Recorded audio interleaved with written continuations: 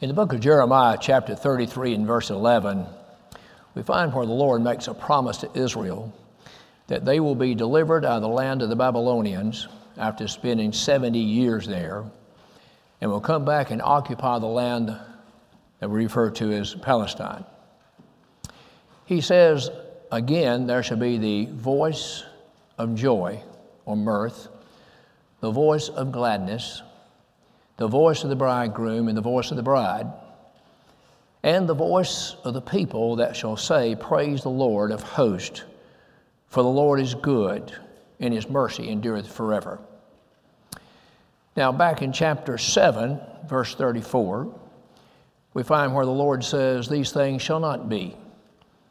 At that particular time, the Babylonians had not come and destroyed the city of Jerusalem and taken them away captive, but that was going to happen. It was going to happen because God now is bringing forth a judgment upon the nation of Israel. They were given over to idolatry and great immorality. They would not hearken to the voice of God through the voice of the prophets. They would not do the commandments of God. And therefore, as God's judgment upon them, he was going to raise up a nation to the north, which would be the Babylonians. And they would come and they would destroy Jerusalem. And they would take the majority of the people captive. They would leave a few to till the land. But he said they'll be there for exactly 70 years. The Lord established the time precisely. But he says in Jeremiah 29:11, For I know the thoughts that I have of you, thoughts of peace and not of evil. And he says, These are thoughts that I have toward you to give you an expected end. And the end that they could expect was after 70 years, God would providentially come and deliver them and bring them out of the Babylonian captivity they were in and bring them back down into the land of Palestine, to the Jerusalem area, and they would reoccupy the land. And once again, there would be the voice of joy, the voice of gladness, the voice of the bridegroom, and the voice of the bride. But also, in addition to what you read in Jeremiah 7, be the voice of the people that would say, Praise the Lord of hosts, for the Lord is good, and his mercy endureth forever. You don't find that in chapter 7. But when the Lord told them that in chapter 7, there had been a time indeed when they occupied a land where there was joy and there was gladness. When it says the voice of the bridegroom and the bride, it just simply means that there would be marriages and giving in marriage, and the land would be populated. It would be a joyful time and a joyful occasion, as it usually is when two people get married. It's a time of celebration. It's a time when people are happy and people have a lot of joy, and they're just glad to be there and to help share the joy with those who are getting ready to unite together. He says there's coming a time that's not going to exist. Now, that presents a very sad picture, does it not? That God was going to eliminate that. That was not going to be part of their history for 70 years, but the time would come when he would bring them back into the land, and these things once again would happen. The cities of Judah, the cities of Jerusalem would be populated once again. There'd be shepherds on the hillside tending their flocks. This is a picture, in other words, of a happy people. But back in chapter 7, he concludes that one when he says, Your land shall become desolate unto you. Your happiness is going to be removed. You're not going to be happy. You're not going to be joyful. You're not going to be glad. There's going to be no celebrations of marriages, no voice of the bride, no voice of the bride. Your land will be left to you desolate. It all comes down to one expression, the word obedience. As God had formed and created Israel and brought them out of the land of Egypt through the wilderness into the land of Canaan, he promised to give them a land that the Bible says was a land of hills and valleys, but it was a land that was a good land, a promised land. It was a land that would bring forth milk and honey. It's a beautiful picture, is it not, of a rich land that they could occupy and would have as their own identity. If you look back in Deuteronomy 28, the Lord made it very clear that if you hearken unto my words and do my commandments, I will prosper you, I will bless you, I will make you fruitful. But if you disobey me and do not my commandments and hearken not unto me, then there'll be all these curses to be placed upon you.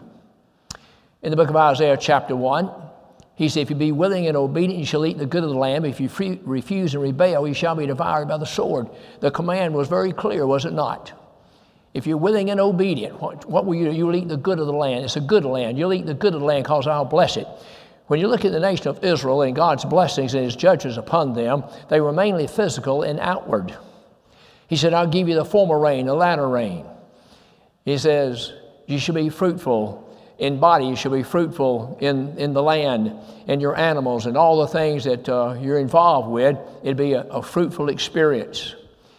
He says, if you hearken unto my words. But if not, again, there shall be judgment and there shall be curses that shall come upon the land. Well, Israel had done so bad at the time of Jeremiah, about 600 B.C., that the Lord is going to send forth a judgment in which, again, the Babylonians are going to come. They're going to take them captive. They're going to destroy the cities, or the city. The walls are going to be broken down. The gates are going to be destroyed, burned with fire. And the land's going to be left in a desolate condition. Now, how does this work for us today? Things written aforetime were written for our learning. We, through patience and comfort of the Scriptures, might have hope. I believe the land of Canaan is a very beautiful picture of the Lord's church. It's a fertile land. It's a rich land. It flows with milk and honey. The word milk and honey in the Scripture represents the very best there can be.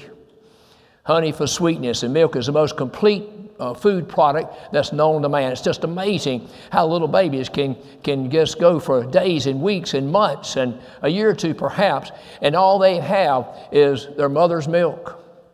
But it's all they need. God arranged it that way. They can be strong, they can be healthy, they can grow and get a good report in the doctor's office, and that's all they have. And there comes a time when you have to make a change. There comes a time when you have to start feeding them other things. I understand all of that. But in the Bible, milk and honey represent the very best, the very finest that can be had here in this world. And that's what the land of Canaan was. It flowed. It didn't just have it. It flowed with milk. It flowed with honey. Now, it also had hills and valleys. Now, that represents ups and downs and ins and outs, does it not? The hymn writer had it pretty good, I think. He says, mixtures of joy and sorrow I daily do pass through. Here in this world, each and every day is a mixture of joy and a mixture of sorrow. One of the brothers asked me this morning, was everything going good for me? I said, no. I think most people sometimes say yes, but then we talked about it a little bit, and there's hardly a day that goes by where everything goes good, but hardly a day go by when everything goes bad. And I think there's more good than bad. If we really are honest about things, we just like to emphasize the negative, emphasize the bad more than we do the good and the positive. There's still a lot of good things here for the Lord's children, that's for sure. But these expressions are, when you put them all together and add them up, so to speak, is a picture of happiness. It's a picture of the Lord's people rejoicing here in a world that has problems and trials and tribulations of one kind or another.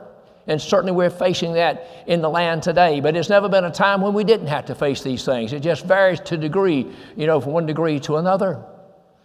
So it says the day's going to come. You're going to go back. You're going to reoccupy the land. And it says that shall be the voice. Now I want you to notice here, not just there shall be joy, there shall be gladness, there shall be marriages, but there'll be the voice of joy, the voice of gladness. A joy and a gladness that needs to be expressed. A joy and a gladness to be felt, but also expressed. It's the voice of joy, the voice of gladness, the voice of the bridegroom, the voice of the bride. And the voice of them that shall say, praise the Lord of hosts, for the Lord is good, and his mercy endureth forever. Now, joy is different than pleasure. People get that mixed up. If you take and do a little study of the word pleasure, you will see the word pleasure is always associated with the human nature of man when it refers to man. Now, it does have reference to God, and when it has reference to the things of God, his pleasure, those are all good things. But pleasure, as far as man is concerned, is not a good thing. Look in Titus 3:3. For we ourselves are sometimes foolish, deceived, serving divers lusts and pleasures. Serving what? Divers lusts, various lusts, many lusts, and pleasures. Hateful and hating one another. But after that, the kindness of God our Savior toward man appeared. Thank God for that fourth verse. But after that, the loving kindness of God our Savior toward man appeared, not by works of righteousness which we've done, but according to His mercy He saved us, washing regeneration and the renewing of the Holy Ghost. When you read of the experience of Moses as related to us in Hebrews chapter 11, it says, by faith he refused to be called the son of Pharaoh's daughter. Now that was a big deal. You mean you're the son of Pharaoh's daughter and you refuse to be called that? You know, the people of this world would die for something like that. They would. They'd give anything if they could just be known as the son of Pharaoh's daughter. Imagine what the future held for the son of Pharaoh's daughter. But Moses refused to be called the son of Pharaoh's daughter, esteeming the reproach of Christ greater than all the treasures of Egypt. He says, now by faith, he lived this kind of life. He refused these things rather than enjoy the pleasures of sin for a season. Notice the expression, the pleasures, what? Of sin. The pleasure of sin. There is pleasure in sin, but it doesn't bring joy. It usually brings heartache. It usually brings sorrow of some kind or another. The pleasures of sin last just briefly, and when it's over with, it's over, and there's usually consequences that follow all that. But Moses refused to be called the son of Pharaoh's daughter. He did not want to enjoy the pleasures of sin for a season.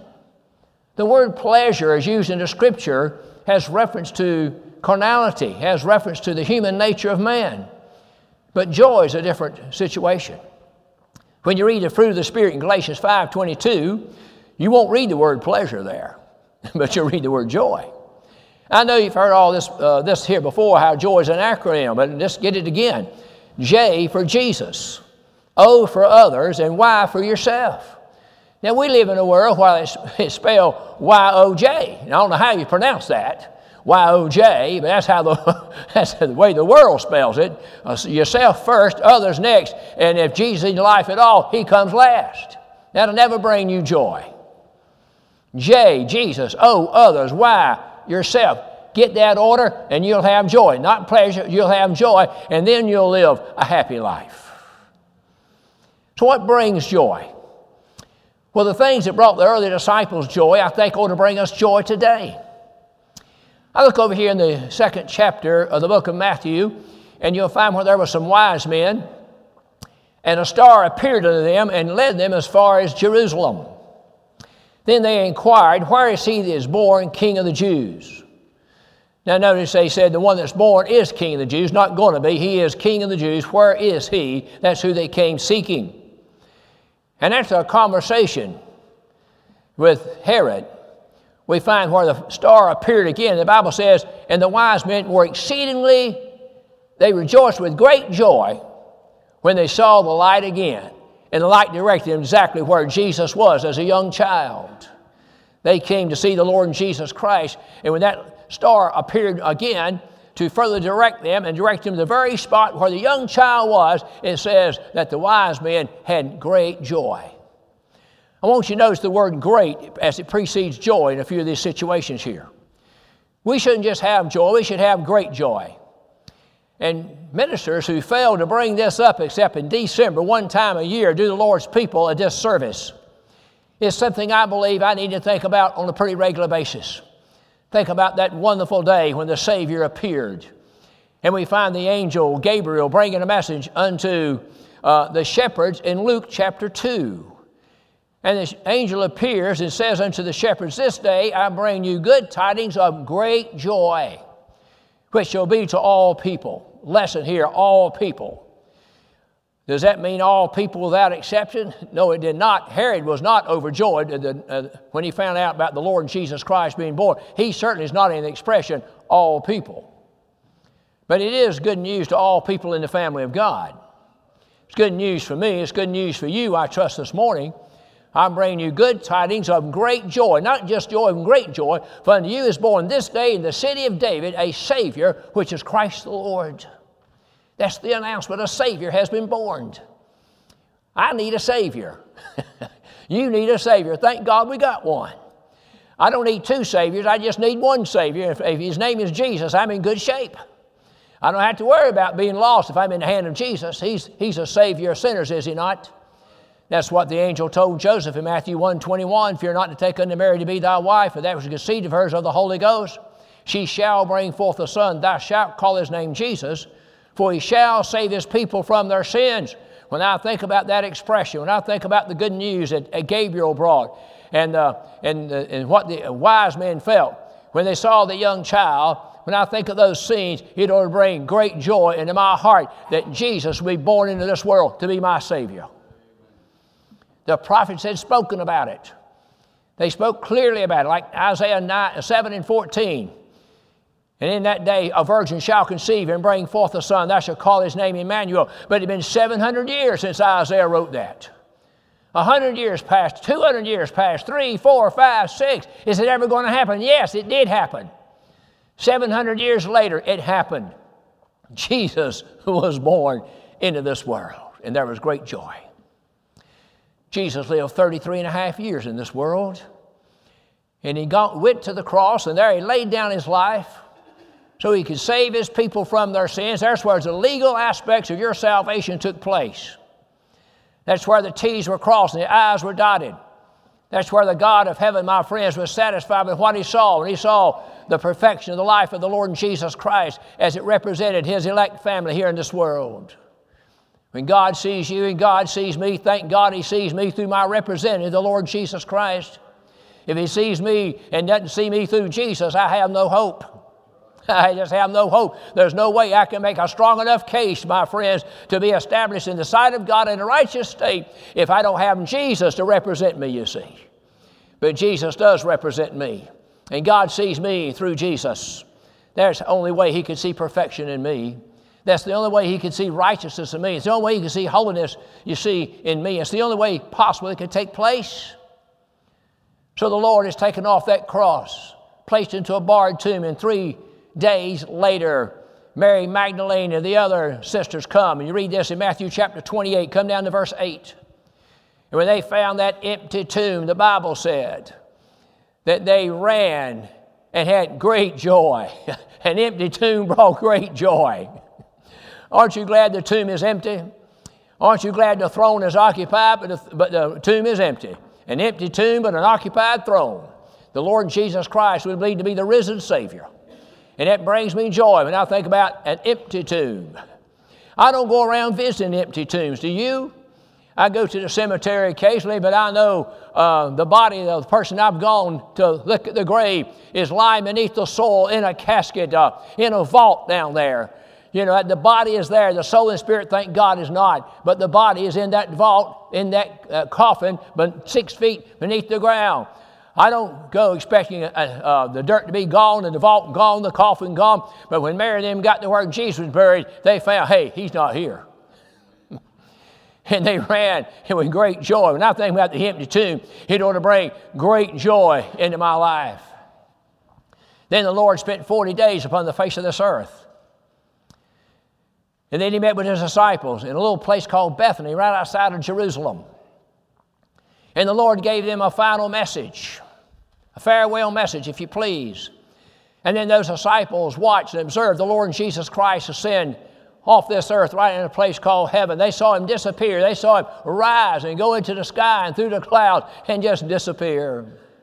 You know, every time we send a spaceship up into the sky, you can see it for a while and finally it'll disappear. It's pretty amazing from a human perspective. It pales in comparison to what those disciples saw in Acts chapter 1, I tell you that.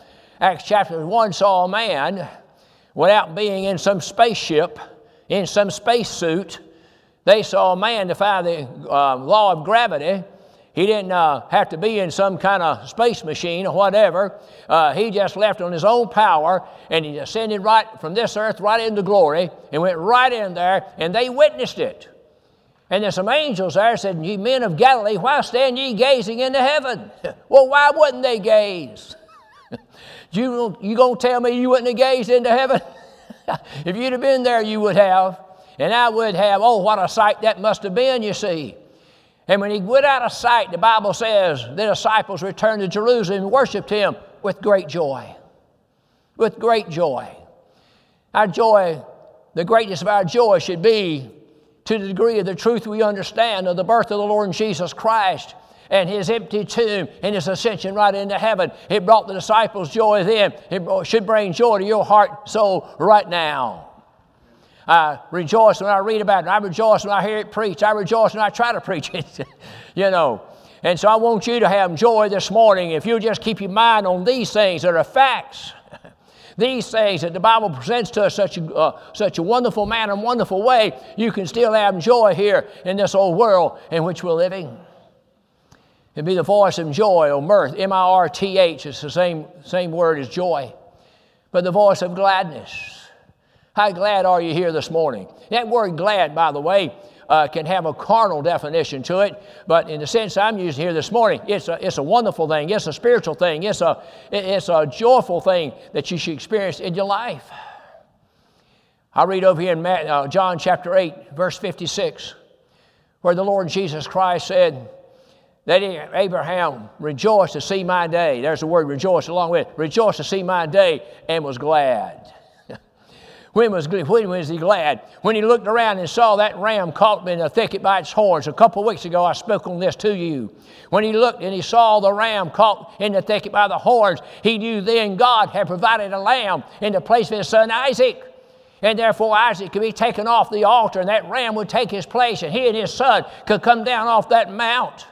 Just like he told those men that went along with me, he says, "Ye tarry here, while I and the lad go yonder to worship." He never intended to come back toting his son a dead corpse, my friends.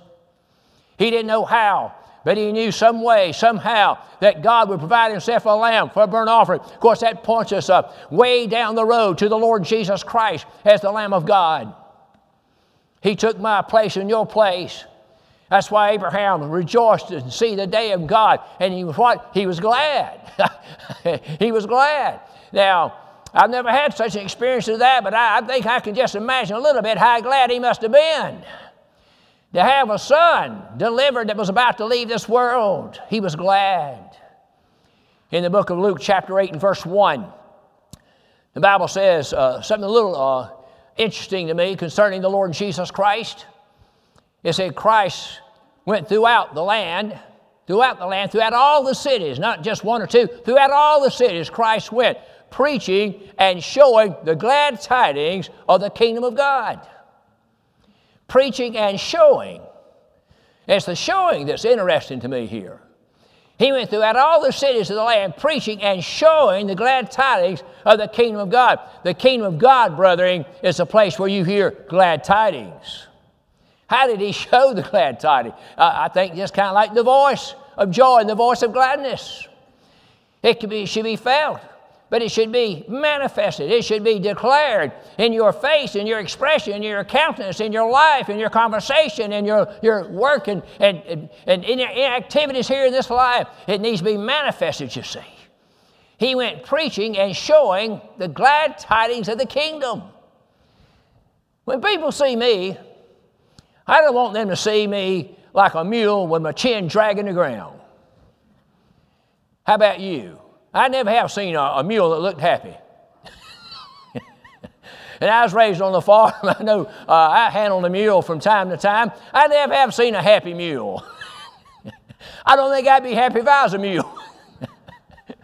Had to get out there in the field and pull the plow and work hard, all those kind of things. I can remember we had this mule. She's a kind of a small red mule, and you could always find her up near the barn throughout the year until there come time that she had to be used for work. And after the first day of putting the bridle on her and bringing her out and putting her out in the field, the next day you went to try to find her, she was way down there at the back end of the pasture, my friends, hiding in the woods. I never have seen a happy mule. But I declare, I'm around some people sometimes, and as I said before, I believe the only cheer they have comes in a box in the washroom. And I believe there's a detergent, isn't it? Dishwashing detergent called Joy. That's the only joy they have in the kitchen. They got joy in the bottle. They don't have joy in their life. Well, Jesus Christ went preaching the glad tidings of the kingdom of God. Abraham rejoiced to see the day of the Lord. He was glad. Notice what he saw. He saw the day of the Lord. He saw the future day of the Lord. And then John chapter 20 and verse 20, you'll find the first appearance of the Lord Jesus Christ to the 12 disciples behind closed doors after his resurrection. Christ has been resurrected. He appears to the to the 11 disciples. There's one missing. Actually, at this point, there's 10 disciples. Judas is out of the picture. And you got Thomas, who wasn't where he's supposed to be. Thomas wasn't there.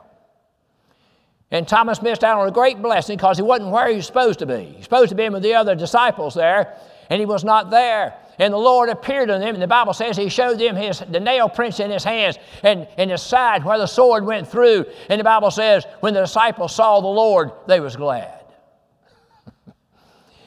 I never have seen the Lord physically, literally seen him. But if I'm not deceived, I've seen him many times by an eye of faith. And when I see the Lord, it makes me glad. How about you? If somebody was to call me on a Sunday morning, not knowing any better, say at 8:30 in the morning, say, well, what you going to be doing today, Brother Lawrence?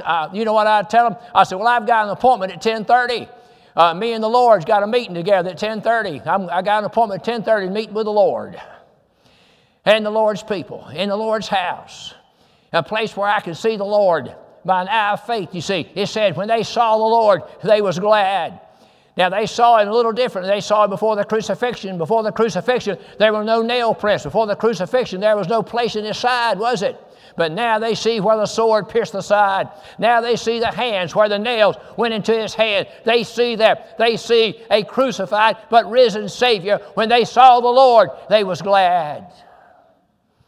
I'm glad when I see the Lord. When I see the Lord, it takes my mind away from everything else. When I see the Lord, it takes my eyes off the trials and tribulations and all the problems of this world right here. That's why some people, my friends, have no joy and they have no cheer because they're not seeing the Lord. It's not they couldn't see the Lord, but their eyes are fastened on the things of this world here, like Peter's was. When he began to sink in that storm, he took his eyes off Jesus. When he saw the Lord, he did the impossible. When he saw the Lord, he walked on the waves. He saw the Lord, he walked on the water. I'm telling you, there is one man outside the Lord Jesus Christ that literally walked on water, and it was Peter. He walked on water because his eyes was on the Lord. When they saw the Lord, they was glad. I come to the 11th chapter of the book of Acts. There's a man by the name of Barnabas, and Barnabas was in Jerusalem, but he went down to Antioch. He went down to Antioch, and the Bible says when he saw the grace of God, he was glad. When he saw the grace of God, he was glad. And he encouraged the people there to continue on in their service to the Lord. How do you see the grace of God? Just like you see the wind. Anybody ever really seen the wind? Do you see what the wind does? Do you see the effects of the wind? You see the leaves going back and forth and the limbs moving up and down. You can feel the wind. You can see the effects of the wind, right? Well, the grace of God. How do you see the grace of God? I've seen the grace of God many times in my life. I'm seeing the grace of God here this morning. You see the grace of God when you see sinners, my friends, confess that they're a sinner and they love the Lord Jesus Christ. Only the grace of God could bring about a feeling in a person like that. When you meet in the house of God and people are singing in the Spirit and singing with grace in their hearts to the Lord, you're seeing what only grace can do in somebody's life. That's right. When you see them singing with grace in their hearts to the Lord, when you see them singing, making melody in their hearts to the Lord, I'm telling you that's the grace of God in operation. You're seeing people who've had an experience of grace. You're seeing people that the grace of God brought salvation to them and delivered them from a state of death and sin to a state of life in the Lord Jesus Christ. That's how you see the grace of God. When somebody comes walking down the aisle and they come asking for a home in the church, you're seeing the grace of God in operation. It takes God's presence, my friends, in somebody's life to motivate them to do that. And they see themselves to be weak and poor and worthless and a sinner in this world, but they see a great God in the Lord Jesus Christ. That's the grace of God in operation. Oh, I love to see the grace of God. And I love to see the effects, in other words, of the grace of God, the impact of the grace of God in somebody's life. I've seen people who by nature were big and burly and rough and tough and one thing and another. But when God's grace got hold of them, they came as a meek and a lowly lamb, just like the Lord Jesus Christ did.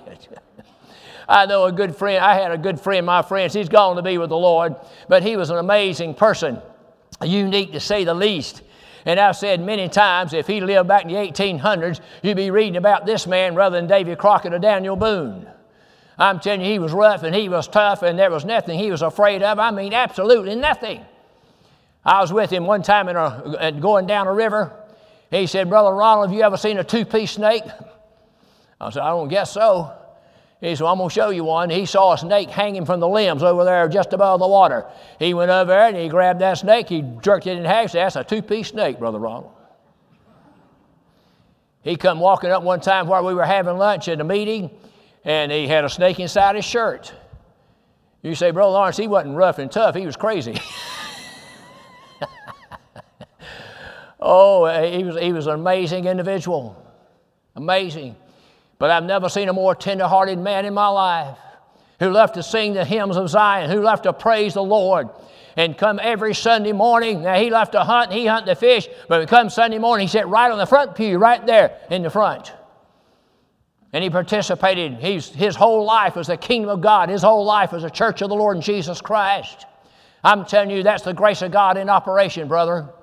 But now look at my own life. I see the grace of God in operation. How about you? He says, when he saw the grace of God, he was what? He was glad. It makes me glad to see the operation of God's grace. Makes me glad to see God's grace, how it affects people, how it causes an impact in the lives of the Lord's people. It makes me glad. The things that made the disciples glad in the day ought to make you glad today. The things that brought joy to them ought to bring joy to you in the day and age in which we live. It says there should be the voice of those who say, praise the Lord of hosts. The expression Lord of hosts is an Old Testament expression. It's found many, many times. And you put it all together, you'll find he's the Lord of hosts of creation. There's a great host of stars in the universe, right? Who put them all there? The Lord of hosts did. He's the Lord of all creation. He's the Lord of the sun and the moon and the stars. He's also the nation of Israel. After they were formed and created and later on became a great multitude of people. There's about 2 million of them when they came out of the land of Egypt. The Bible says that the Lord was the Lord of hosts of the nation of Israel. But there's another host of people known as the elect family of God that God chose before time ever began and foreknew them and chose them and elected them, predestinated them, loved them and named them before time ever started, time ever began. And there are people that you cannot number. If you can number the sand of the seashore, you can number them. Who can do that? If you can number the stars in heaven, you can number them. Who can do that? If you can count and comprehend the dust of the earth, who can do that? You cannot do that. They're a multitude without number, you see. He's the Lord of hosts of them. He's the Lord of the host that you belong to this morning.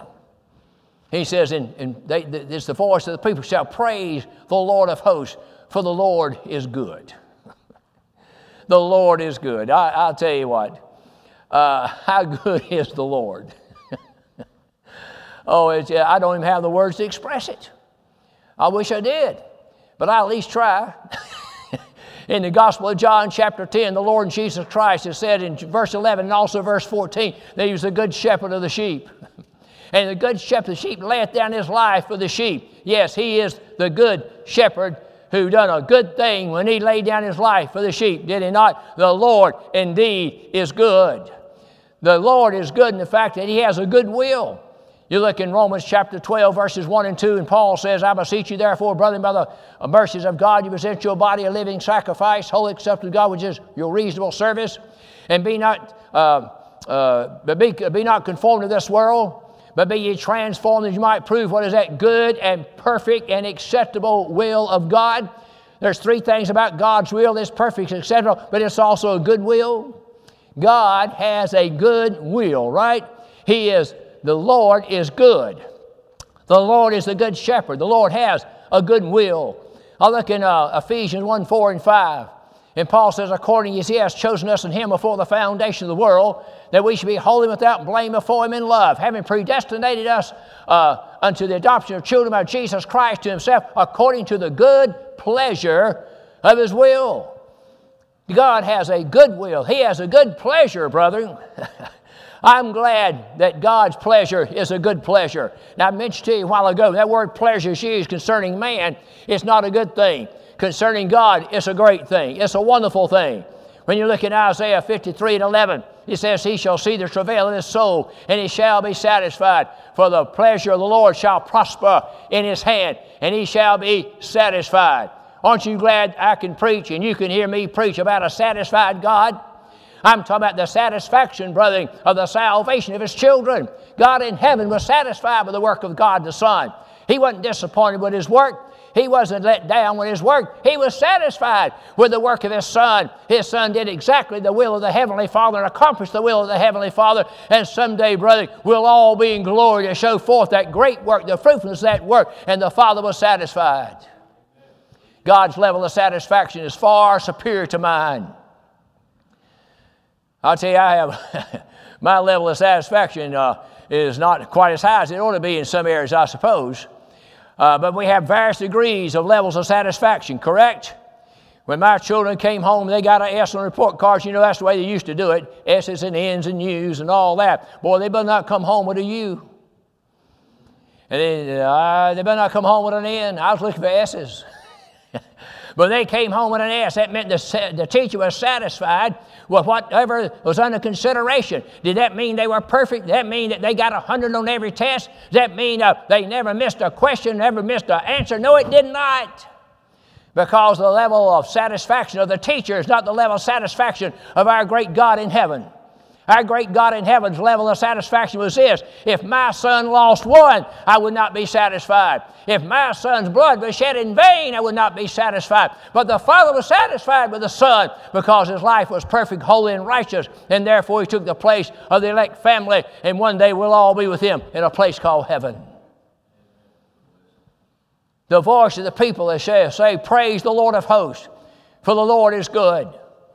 Philippians 1:6, Paul says, being confident of this very thing, that he which has begun a good work in you shall perform it until the day of Jesus Christ. God is involved in a good work. When he borns you, the Spirit of God, that's a good work. It's the only, he's the only one who can do this good work. And how long will it last? It'll last forever. He says, being confident of this very thing, that he which has begun a good work in you shall perform it until the day of the Lord Jesus Christ. When the Lord comes again, brethren, that good work that God performed in you will still be in existence. The Lord is good. James 1:17, every good and every perfect gift cometh down from the Father of lights, and there's no variance, neither shadow of turning. Where does every good gift come from? It comes from a good God. It comes from a God that is good. I was talking to my oldest son the other day, David. He called me up, and 2 hours and 8 minutes later, we hung up. 2 hours and 8 minutes later, we hung up. And we talked about a variety of things, but during the conversation, he said, Dad, he said, I just want to tell you, the Lord is good. You don't know how that made my heart feel.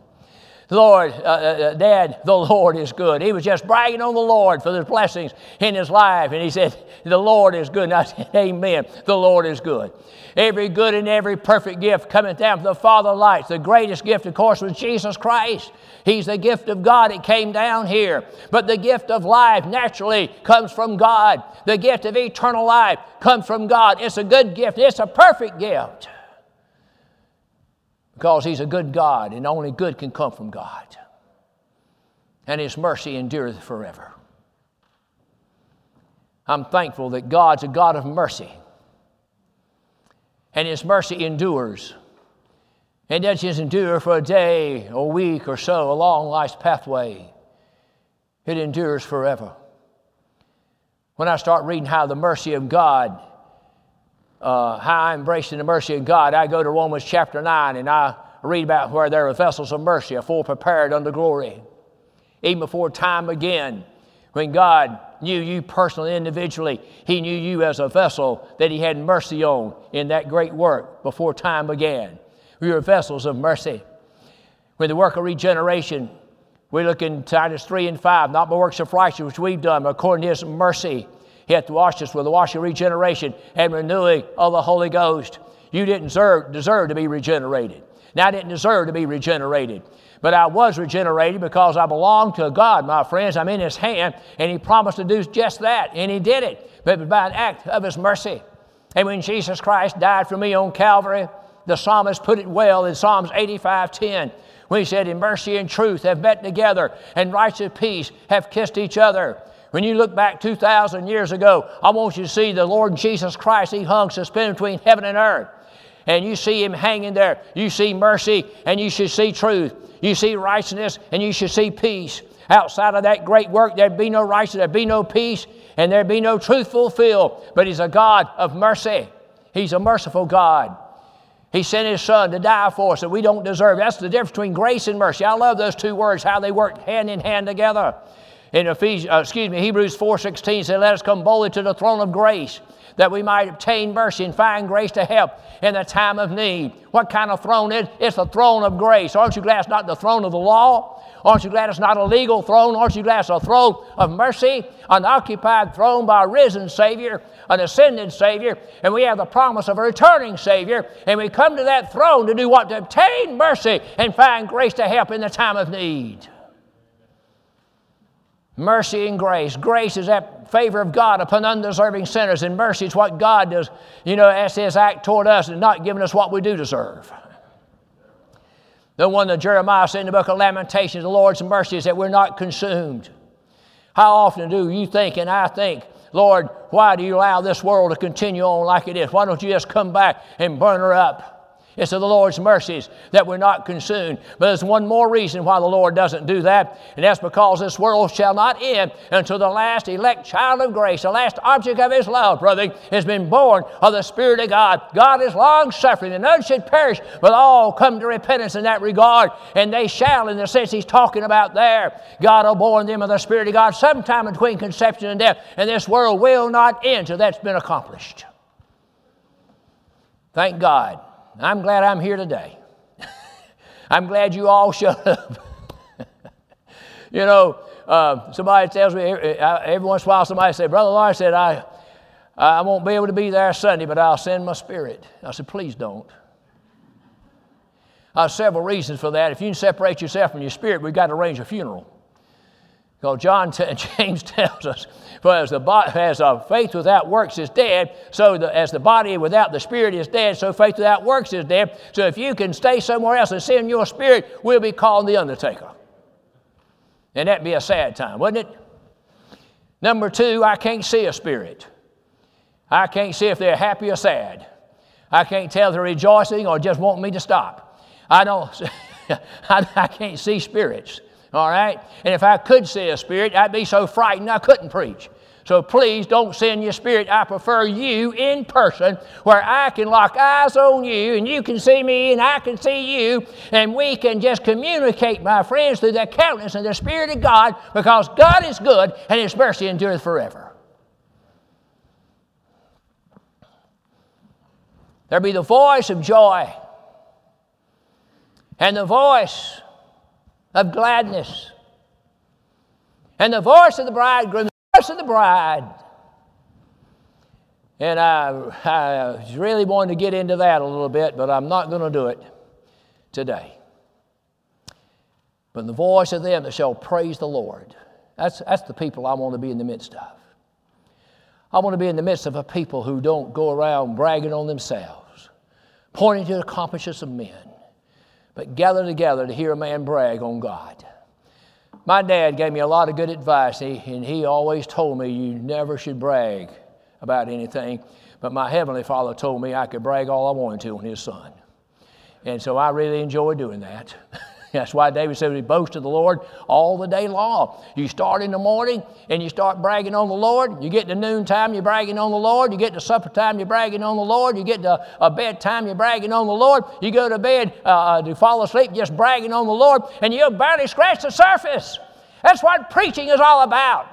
Romans 10 and 15 says, how beautiful upon the mountains are the feet of them that bring glad tidings of good things. Good things. How beautiful the feet of them that do that. Their feet indicating a readiness to do it. Being willing to go and do it. Travel and do it. Because they got a message of glad tidings of good things to God's people. Romans 8:28, we know that all things work together for good to them that love God. God is good, right? And God makes those things work together in verses 29 and 30 for our good. We know that all things work together for good. Not all things without exception, all things under consideration. And those all things is the fact that He foreknew you and predestinated you and called you and justified you. And one sweet day, my friends, He'll glorify you. Those are things working together for your good from a God that is good. That's why it's glad tidings of good things. When the gospel is preached, good things come forth from the man of God.